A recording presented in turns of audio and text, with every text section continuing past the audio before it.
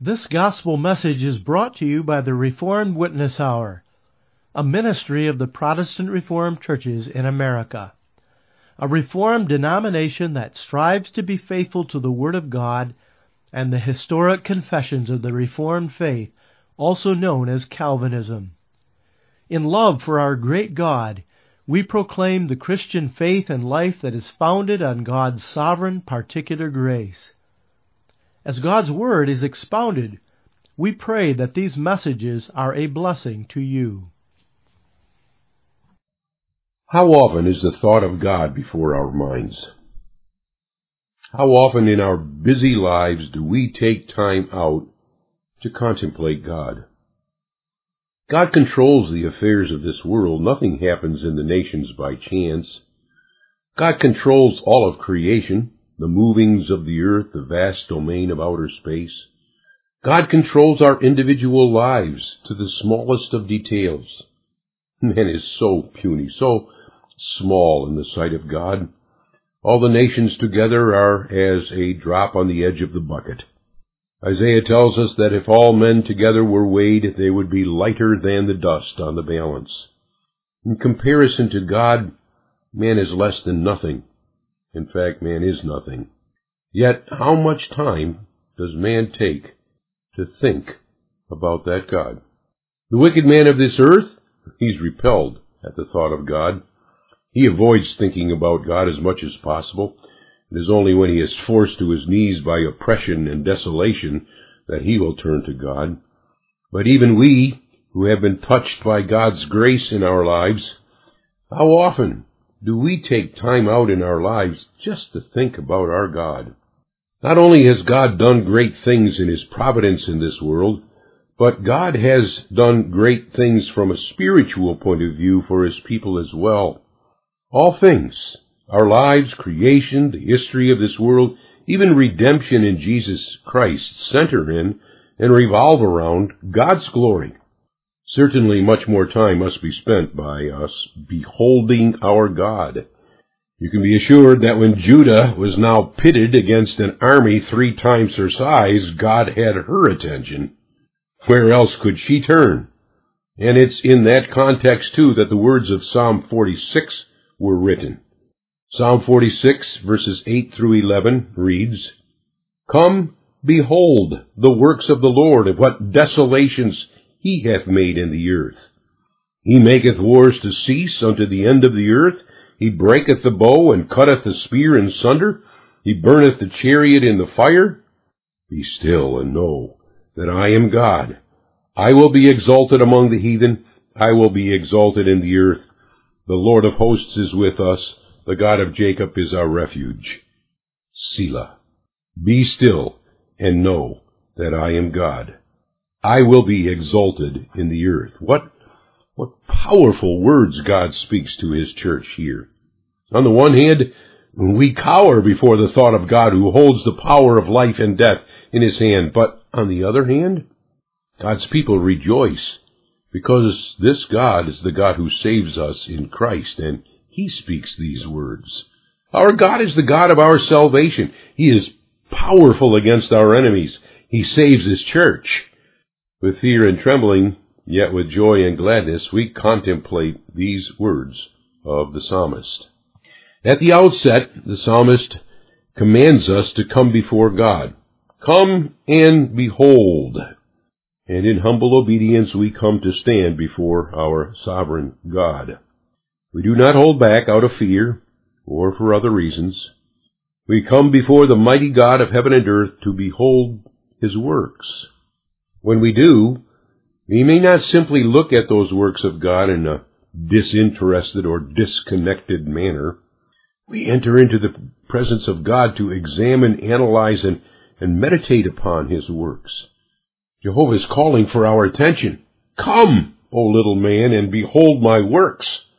Then we behold. What do we behold? Everything. Look at the world of nature, the universe, the earth, the oceans, the mountains, all the work of God's hands, all things bright and beautiful, all creatures great and small, all the work of God's hands. There's not one thing that exists except by the hand of God. Look at man himself. Psalm 139, verses 13 and 14. For thou hast possessed my reins. Thou hast covered me in my mother's womb. I will praise thee, for I am fearfully and wonderfully made. Marvelous are thy works, and that my soul knoweth right well. All creatures are the works of God's hands. Okay, God is great. He is creator. We are the creatures of his hands. But let's not stop our contemplation so quickly. The same God governs and guides all the creatures of his hand. Not a hair can fall from our head without his sovereign will. Nothing happens in this world or in our lives by chance. We ascribe nothing at all to luck. God leads. God guides all creatures, even man himself, to the fulfillment of his own sovereign good pleasure. True, God stands infinitely above his creation as God, but that does not mean that God removes himself from creation. Everything that takes place here, God providentially guides and controls to the accomplishment of his purpose. But there's more that we must behold. God desires us to behold in this psalm, in particular, what desolations he has made in the earth. The psalmist desires that we examine the terrible power of God. Our God is arrayed in dignity and awful might. His majesty shines forth, and his glory burns brightly. Oh, that men would truly come and behold God. Perhaps then they would serve him as they ought, acceptably with reverence and godly fear. That God is terrible in his works means that his works excite extreme alarm and intense fear. Is this not true when we contemplate the desolations God has made in the earth? Desolations are great and horrible catastrophes in creation. When God unleashes his power in creation, men cringe and quail before him. When we stand before the fury of the winds of a hurricane or a tornado, man flees for refuge. He fears for his life.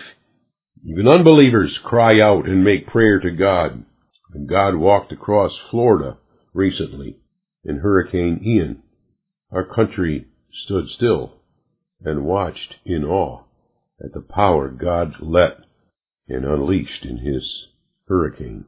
When we stand before a wall of water sweeping through our fields and down our streets, man is filled with alarm and implores the mercy of the great God who controls these things. Come and behold what desolations God has made in the earth. These are his works. Do not deny it. Do not rob God of his power. God sends desolations. Neither does man himself stand outside of the realm of God's sovereign rule over his creation. God directs even the raging of wicked men, we learn in Psalm 2. When men go out to war, God is in control of that war and its outcome. He controls the armies of men. He controls the decisions of kings and dictators, presidents and rulers. No doubt the men of Judah sung this song with luster. Did they not know that Jehovah God raised up the armies of Edom, Ammon, and Moab against them? God sends the great destruction and death of war. Mighty cities are destroyed, men's hearts swelling with anger and hatred. War is terrible, and the desolations it brings are terrible too. But even as God sends war, so also God sends peace. Nor may this side of God's power be ignored by us as we behold our God. We read in verse 9 of Psalm 46 that God makes wars to cease. He breaks the bow, cuts the spear, and burns the chariot. The bow, spear, and chariot were all weapons of war used in the days of Israel. And all these God breaks and burns so that even the end of war is brought about by God. God sends war, but God also sends peace. Nothing stands outside of the bounds of his sovereign rule. Come now, and behold these works of God. We do not look at them through the eyes of unbelief and rebel as so many do. Unbelief manifests itself in so many different ways when it beholds God's works. There are those who will refuse to come and behold. They dwell in darkness and refuse even to consider that all things take place by God. This world develops by chance, and everything in it, they say, everything in it by natural laws, but there is no God in it all. Others ignore the Bible and make up their own idol God, who does not sovereignly control all things. Certainly the desolations we see in the earth do not fall under God's control, they say. The bad things of this world would not be under God's control because, well, God is a God of love, and He would not send these things. Well, then, who, pray tell, is in control of them, and who sends them? Satan? Oh, yes, they will answer. That wicked Satan. Only he would do such horrible things. But under whose control is Satan? God does not have control of Satan. Satan acts outside of God's control. Then Satan must also be God. He must also have power equal to that of God, and therefore must be God too, and not a creature of God's hand. But Satan is a creature, an angel, whom God created to do His will, but who has fallen from his high estate and become evil. Yet a creature who is still subservient to his Creator. We might ask, does Satan perform his dastardly deeds only by God's permission, though God does not approve of them? We could say that, from a certain point of view. At the same time, it is equally true that if God is in control of Satan, He could stop Satan. The fact the psalmist explains is that God sends such desolations in the earth, and He does it because He alone is God. We are called, fellow believers, to come before Jehovah God and behold His works through the eyes of faith.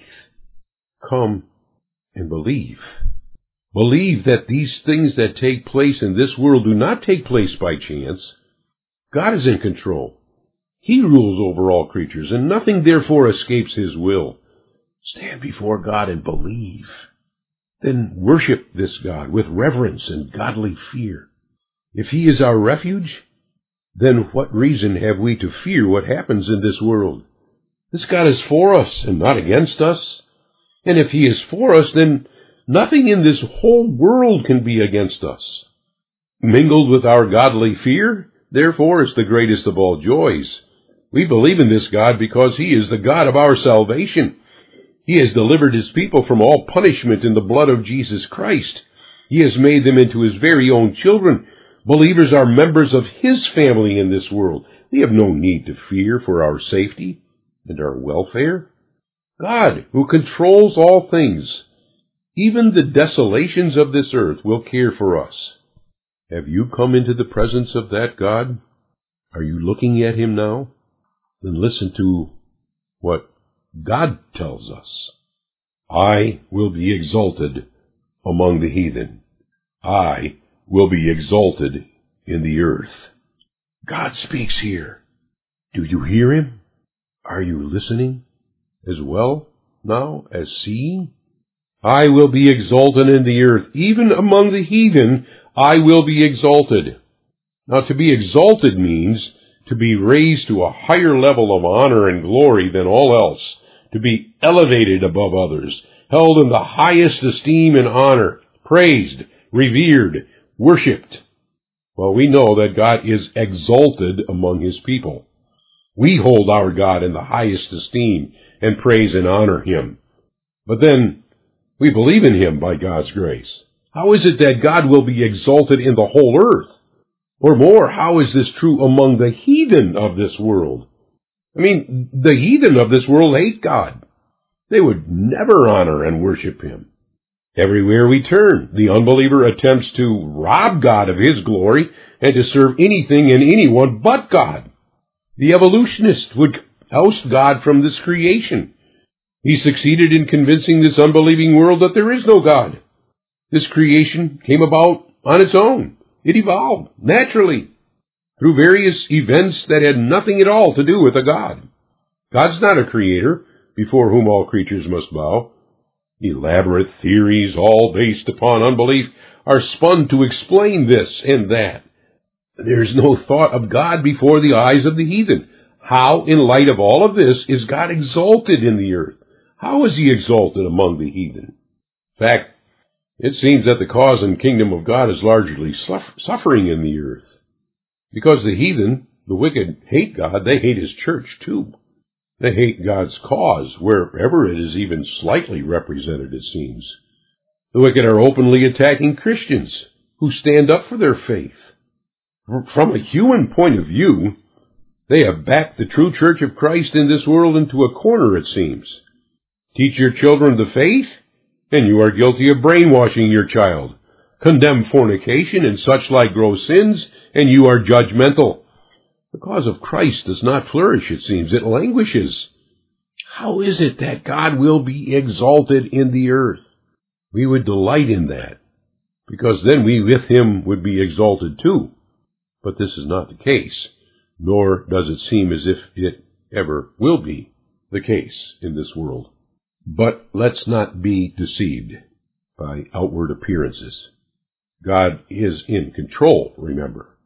God is directing the affairs of this earth. God even directs the wicked in his attacks on the church. In that sense of the word, God already is exalted. God has placed upon his holy throne Jesus Christ. Christ has accomplished God's purpose in the salvation of his church. Through that death and resurrection of Christ, he has been exalted already at God's right hand. Christ rules in the heavens on God's behalf. It may appear as if the earth is filled with contempt for God and Christ, but we remember that the earth is the Lord's. Christ rules over all the earth. God is exalted in the very person of his Son, who even now rules in the heavens. And even now God sits in the heavens and laughs. We read in Psalm 2. God laughs at the puny attempts of man to break out from under God's control. Man may be entirely convinced that God does not exist, that God is not in control, but that man is in control. Man may go about in his pride and mock those who place their trust in God, but this happens only because heathen man walks around with his eyes closed. He does not heed the command of God to come and behold. He refuses, and he walks in blindness. But God laughs at him. Man is so small. He does not realize when God sends the hurricanes, the floods, the earthquakes, the wars, that man cannot stand before God. Man, with all his technology, with all his mighty battleships and jets, could not stop God by resisting Hurricane Ian. All man could do is hunker down and in fear bear the power of the God who sits in the heavens in all his majesty and glory. Man may boast in his own power. He may fantasize about how powerful he is in his movies. God sits in the heavens and laughs at unbelieving man. He is exalted in the earth. He is God. But God will be exalted too.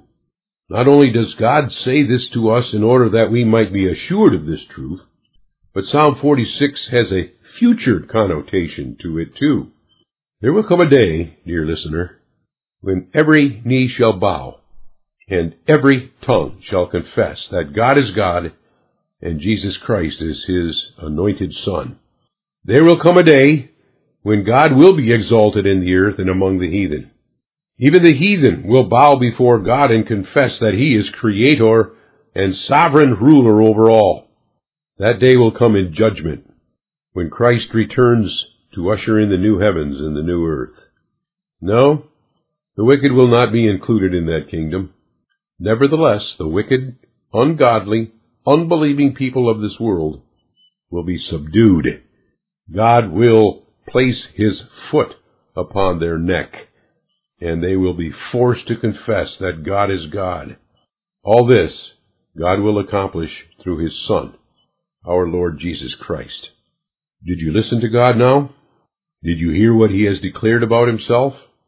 Have you come for a few moments today and beheld who God is and what desolation he makes in the earth? Good. Now God says to us, be still and know that I am God. We sit in silence and listen to our God. God is God. You believe that? Do you stand in awe before him? Do you fear and tremble? Well, we should. We are either on his side or not. And if we are on his side, then we know this: we will never be moved. Not in all the troubles of this life will we be moved. The God of Jacob is our refuge. To him we flee when the troubles of our life overwhelm us, when the fears and afflictions of life become so heavy we can run under the shelter of his wings, because he is a refuge.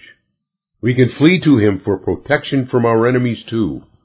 The Lord of hosts is with us. He is our shield and our defense. We serve a great, big, wonderful God, always victorious, always watching over us.